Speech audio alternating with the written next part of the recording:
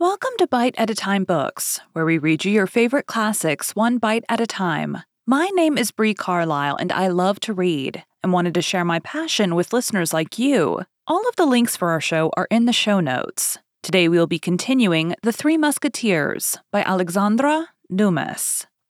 Chapter 56, Captivity, the Fifth Day.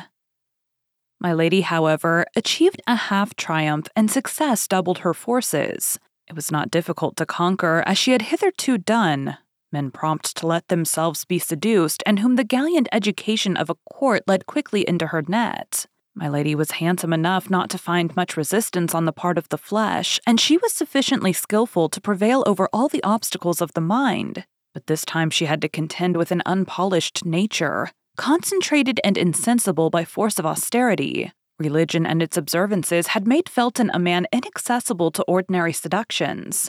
There fermented in that sublimated brain plans so vast, projects so tumultuous, that there remained no room for any capricious or material love, that sentiment which is fed by leisure and grows with corruption.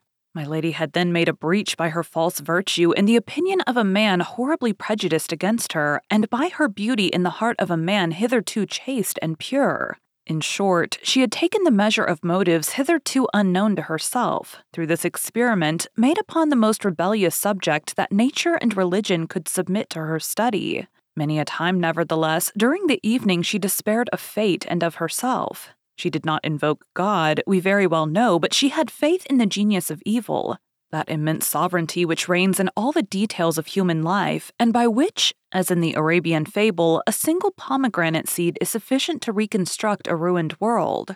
My lady, being well prepared for the reception of Felton, was able to erect her batteries for the next day. She knew she had only 2 days left, that when once the order was signed by Buckingham, and Buckingham would sign it more readily from its bearing a false name, and he could not therefore recognize the woman in question. Once this order was signed, we say, the Baron would make her embark immediately, and she knew very well that women condemned to exile employ arms much less powerful in their seductions than the pretendedly virtuous woman whose beauty is lighted by the sun of the world, whose style the voice of fashion lauds, and whom a halo of aristocracy gilds with enchanting splendors. To be a woman condemned to a painful and disgraceful punishment is no impediment to beauty, but it is an obstacle to the recovery of power. Like all persons of real genius, my lady knew what suited her nature and her means. Poverty was repugnant to her. Degradation took away 2/3 of her greatness. My lady was only a queen while among queens. The pleasure of satisfied pride was necessary to her domination. To command inferior beings was rather a humiliation than a pleasure for her. She should certainly return from her exile. She did not doubt that a single instant, but how long might this exile last?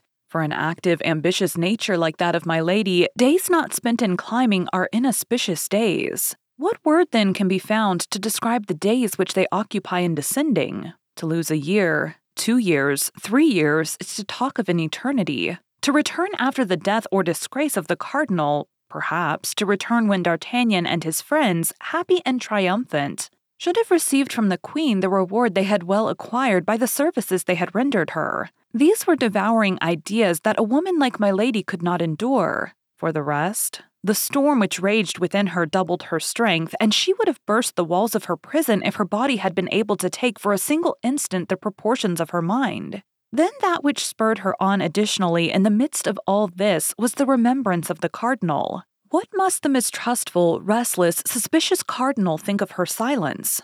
The cardinal, not merely her only support, her only prop, her only protector at present, but still further the principal instrument of her future fortune and vengeance. She knew him.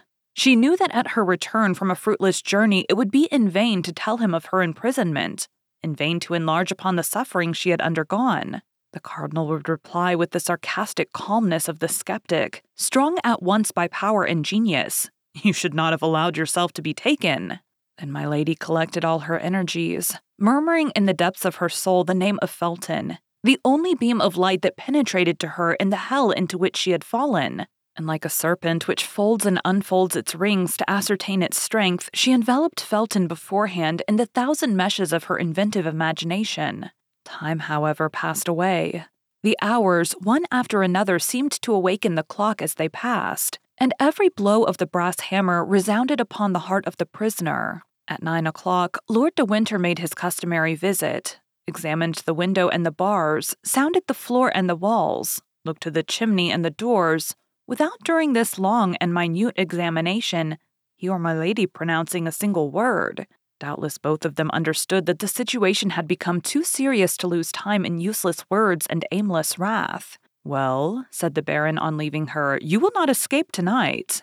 At 10 o'clock, Felton came and placed the sentinel. My lady recognized his step. She was as well acquainted with it now as a mistress is with that of the lover of her heart. And yet my lady at the same time detested and despised this weak fanatic. That was not the appointed hour. Felton did not enter. 2 hours after, as midnight sounded, the sentinel was relieved. This time, it was the hour, and from this moment my lady waited with impatience. The new sentinel commenced his walk in the corridor. At the expiration of 10 minutes, Felton came. My lady was all attention. "Listen," said the young man to the sentinel, "on no pretense leave the door, for you know that last night my lord punished a soldier for having quit his post for an instant, although I, during his absence, watched in his place." "Yes, I know it," said the soldier. "I recommend you, therefore, to keep the strictest watch. For my part, I am going to pay a second visit to this woman, who I fear entertains sinister intentions upon her own life, and I have received orders to watch her." "Good," murmured my lady, "the austere Puritan lies." As to the soldier, he only smiled. "Zounds, Lieutenant," said he, "you are not unlucky in being charged with such commissions, particularly if my lord has authorized you to look into her bed." Felton blushed.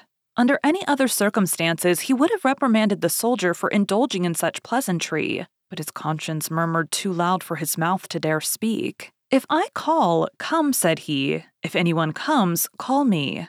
"I will, Lieutenant," said the soldier. Felton entered my lady's apartment. My lady arose. "You are here," said she. "I promised to come," said Felton, "and I have come."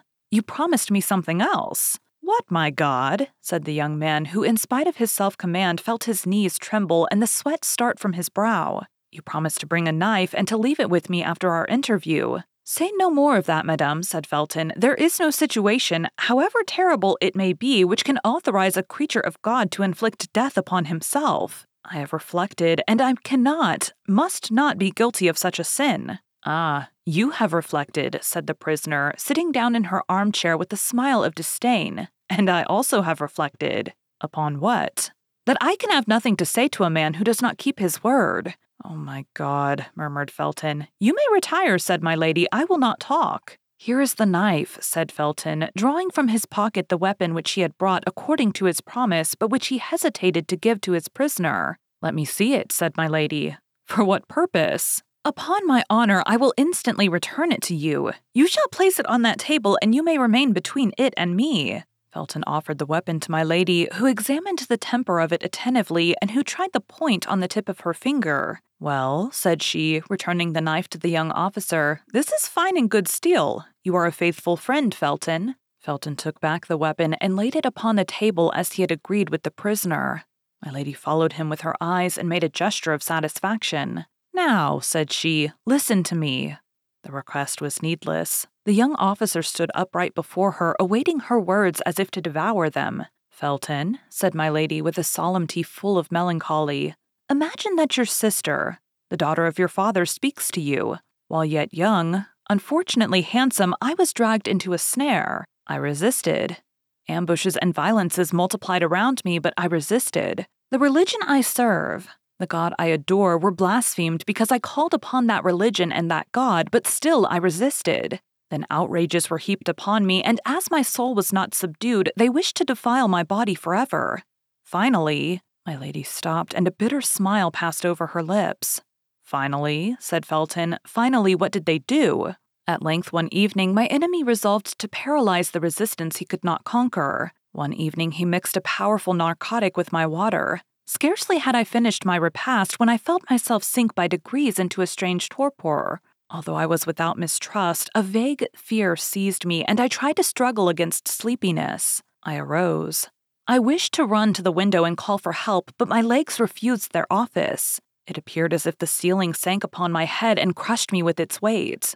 I stretched out my arms. I tried to speak. I could only utter inarticulate sounds, and irresistible faintness came over me. I supported myself by a chair, feeling that I was about to fall, but this support was soon insufficient on account of my weak arms. I fell upon one knee, then upon both.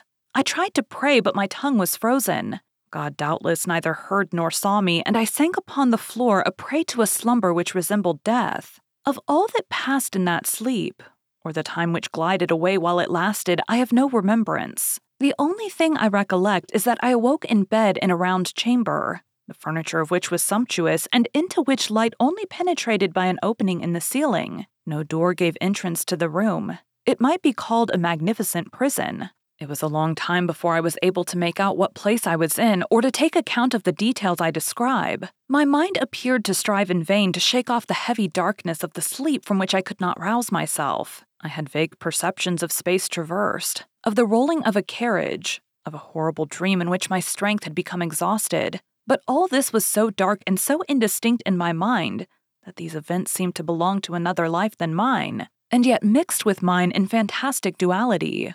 At times the state into which I had fallen appeared so strange that I believed myself dreaming. I arose trembling. My clothes were near me on a chair. I neither remembered having undressed myself nor going to bed. Then by degrees the reality broke upon me, full of chaste terrors. I was no longer in the house where I had dwelt. As well as I could judge by the light of the sun, the day was already 2/3 gone. It was the evening before when I had fallen asleep. My sleep then must have lasted 24 hours. What had taken place during this long sleep? I dressed myself as quickly as possible. My slow and stiff motions all attested that the effects of the narcotic were not yet entirely dissipated. The chamber was evidently furnished for the reception of a woman, and the most finished coquette could not have formed a wish but on casting her eyes about the apartment, she would have found that wish accomplished. Certainly I was not the first captive that had been shut up in this splendid prison, but you may easily comprehend, Felton, that the more superb the prison, the greater was my terror. Yet it was a prison, for I tried in vain to get out of it. I sounded all the walls in the hopes of discovering a door, but everywhere the walls returned a full and flat sound. I made the tour of the room at least 20 times in search of an outlet of some kind, but there was none. I sank exhausted with fatigue and terror into an armchair. Meantime, night came on rapidly, and with night my terrors increased. I did not know but I had better remain where I was seated. It appeared that I was surrounded with unknown dangers into which I was about to fall at every instant. Although I had eaten nothing since the evening before, my fears prevented my feeling hunger. No noise from without by which I could measure the time reached me. I only supposed it must be 7 or 8 o'clock in the evening, for it was in the month of October and it was quite dark. All at once the noise of a door, turning on its hinges, made me start. A globe of fire appeared above the glazed opening of the ceiling, casting a strong light into my chamber, and I perceived with terror that a man was standing within a few paces of me. A table with 2 covers bearing a supper ready prepared stood as if by magic in the middle of the apartment. That man was he who had pursued me during a whole year, who had vowed my dishonor, and who, by the first words that issued from his mouth, gave me to understand he had accomplished it the preceding night. "Scoundrel," murmured Felton. "Oh yes, scoundrel," cried my lady, seeing the interest which the young officer, whose soul seemed to hang on her lips, took in this strange recital. "Oh yes, scoundrel. He believed, having triumphed over me in my sleep, that all was completed. He came, hoping that I would accept my shame, as my shame was consummated.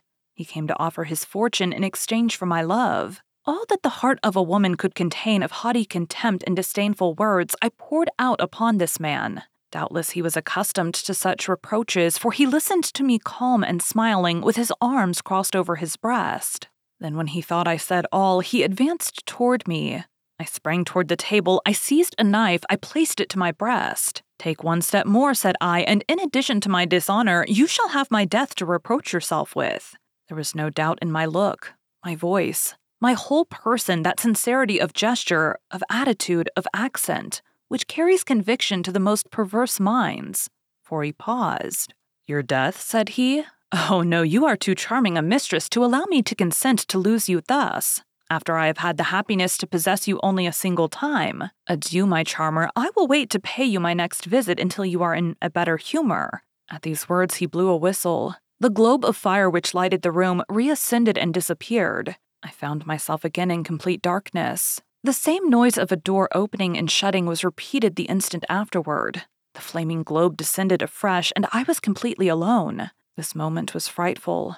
If I had any doubts as to my misfortune, these doubts had vanished in an overwhelming reality. I was in the power of a man whom I not only detested but despised. Of a man capable of anything and who had already given me a fatal proof of what he was able to do. "But who then was this man?" asked Felton. I passed the night on a chair, starting at the least noise, for toward midnight the lamp went out and I was again in darkness. But the night passed away without any fresh attempt on the part of my persecutor. Day came. The table had disappeared, only I had still the knife in my hand. This knife was my only hope. I was worn out with fatigue. Sleeplessness inflamed my eyes. I had not dared to sleep a single instant. The light of day reassured me.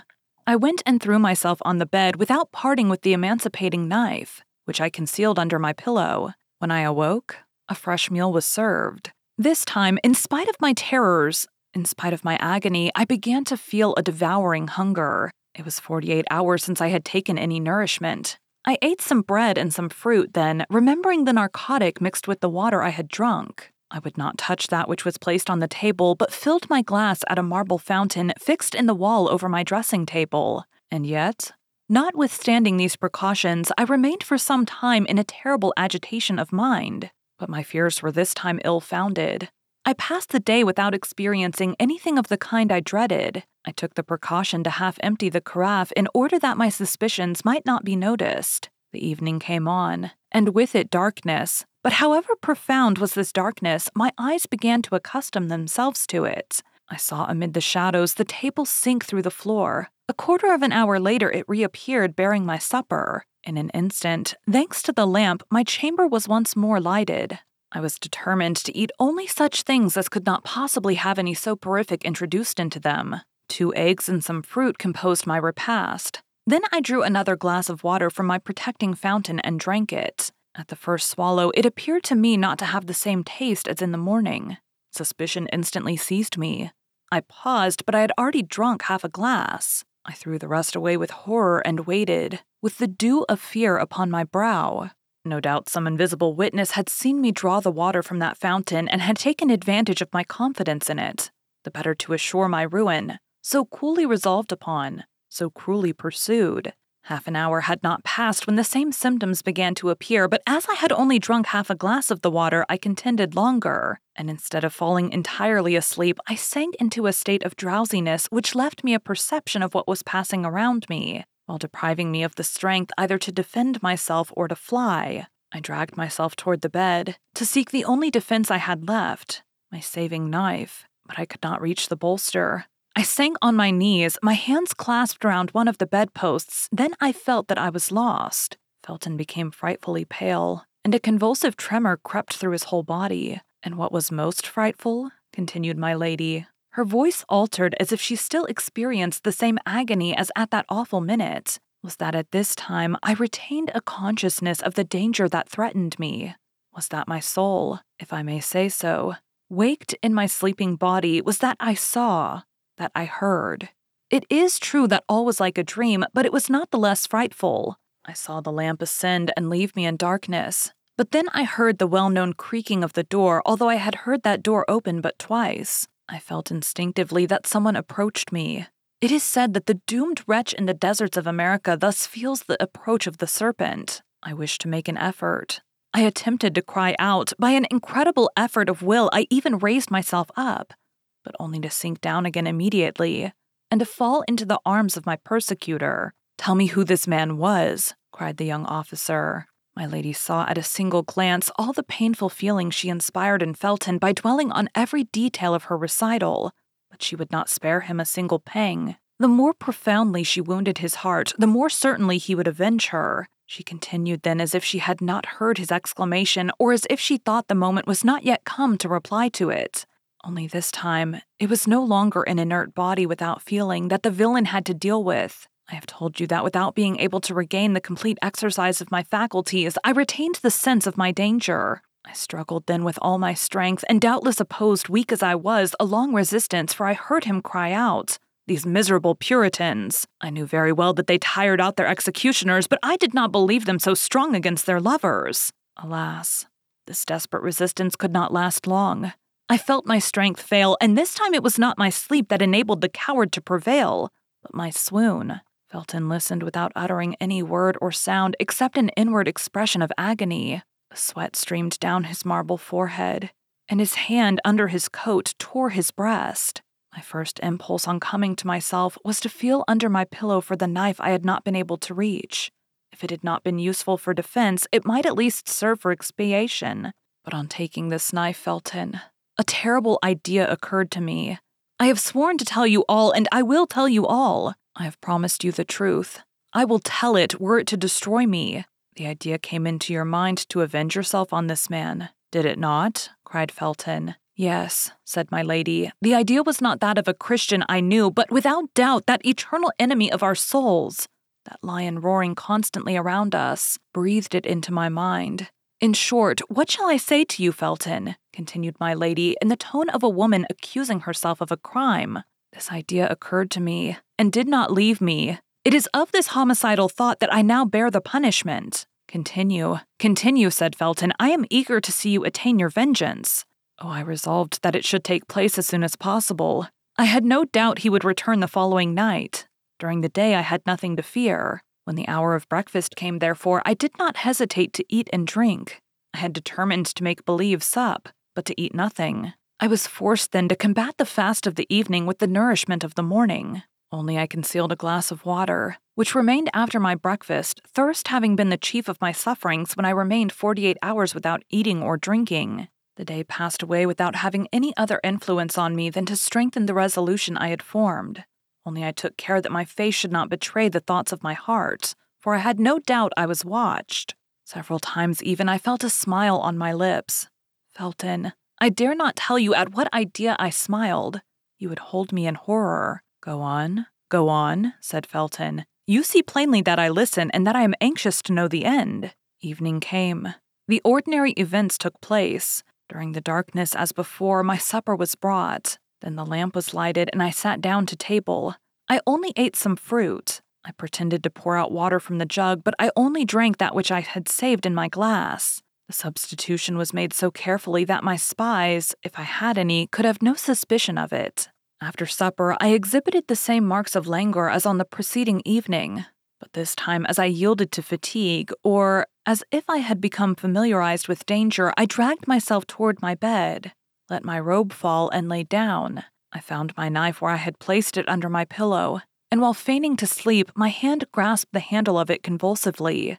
2 hours passed away without anything fresh happening. Oh my God, who could have said so the evening before? I began to fear that he would not come. At length I saw the lamp rise softly and disappear in the depths of the ceiling. My chamber was filled with darkness and obscurity, but I made a strong effort to penetrate this darkness and obscurity. Nearly 10 minutes passed. I heard no other noise but the beating of my own heart. I implored heaven that he might come. At length I heard the well-known noise of the door which opened and shut. I heard, notwithstanding the thickness of the carpet, a step which made the floor creak. I saw, notwithstanding the darkness, a shadow which approached my bed. Haste, said Felton. Do you not see that each of your words burns me like molten lead? Then, continued my lady, then I collected all my strength. I recalled to my mind that the moment of vengeance, or rather of justice, had struck. I looked upon myself as another Judith. I gathered myself up, my knife in my hand, and when I saw him near me stretching out his arms to find his victim, then, with the last cry of agony and despair, I struck him in the middle of his breast. The miserable villain. He had foreseen all. His breast was covered with the coat of mail, the knife was bent against it. Cried he, seizing my arm and wresting from me the weapon that had so badly served me. You want to take my life, do you, my pretty Puritan? But that's more than dislike, that's ingratitude. Come, calm yourself, my sweet girl. I thought you had softened. I am not one of those tyrants who detain women by force. You don't love me. With my usual fatuity, I doubted it. Now I am convinced. Tomorrow you shall be free. I had but one wish. That was that he should kill me. Beware, said I, for my liberty is your dishonor.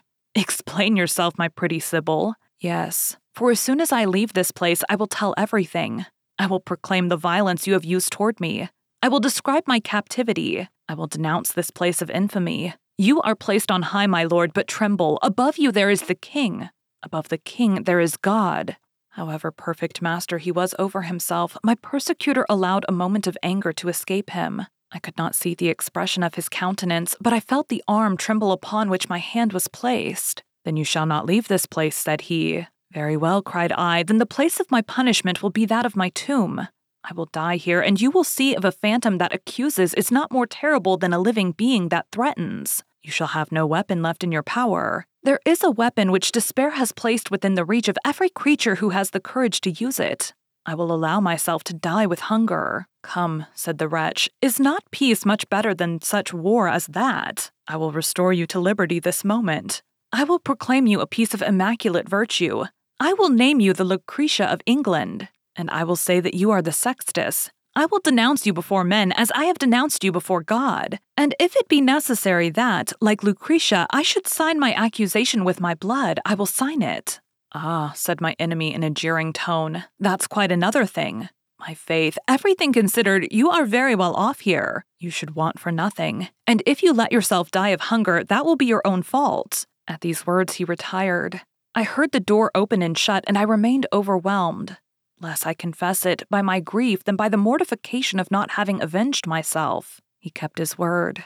All the day, all the next night passed away without my seeing him again. But I also kept my word with him, and I neither ate nor drank. I was, as I told him, resolved to die of hunger. I passed the day and the night in prayer, for I hoped that God would pardon me my suicide. The second night the door opened, I was lying on the floor, for my strength began to abandon me. At the noise, I raised myself up on one hand. Well, said a voice which vibrated in too terrible a manner in my ear not to be recognized. Well, are we softened a little? Will we not pay for our liberty with a single promise of silence? Come, I am a good sort of prince, added he, and although I like not Puritans, I do them justice, and it is the same with Puritanesses when they are pretty. Come, take a little oath for me on the cross. I won't ask anything more of you. On the cross, cried I, rising, for at that abhorred voice I had recovered all my strength. On the cross I swear that no promise, no menace, no force, no torture shall close my mouth. On the cross I swear to denounce you everywhere as a murderer, as a thief of honor, as a base coward. On the cross I swear, if ever I leave this place, to call down vengeance upon you from the whole human race. Beware, said the voice in a threatening accent that I had never yet heard. I have an extraordinary means which I will not employ but in the last extremity to close your mouth, or at least to prevent anyone from believing a word you may utter. I mustered all my strength to reply to him with a burst of laughter. He saw that it was a merciless war between us, a war to the death. Listen, said he, I give you the rest of tonight and all day tomorrow. Reflect. Promise to be silent, and riches, consideration, even honor shall surround you. Threaten to speak, and I will condemn you to infamy. You? Cried I. You? To interminable, ineffaceable infamy. You? Repeated I. Oh, I declare to you, Felton, I thought him mad. Yes, yes, I, replied he. Oh, leave me, said I. Be gone if you do not desire to see me dash my head against that wall before your eyes. Very well, it is your own doing. Till tomorrow evening, then. Till tomorrow evening, then, replied I, allowing myself to fall and biting the carpet with rage. Felton leaned for support upon a piece of furniture, and my lady saw with the joy of a demon that his strength would fail him perhaps before the end of her recital. Thank you for joining Bite at a Time Books today, while we read a bite of one of your favorite classics. All of the links for our show are in the show notes. We are part of the Bite at a Time Books Productions Network. If you ever wondered what inspired your favorite classic novelists to write their stories, what was happening in their lives or the world at the time, check out Bite at a Time Books, Behind the Story, Tuesdays wherever you listen to podcasts. Again, my name is Brie Carlisle, and I hope you come back tomorrow while we take the next bite of The Three Musketeers.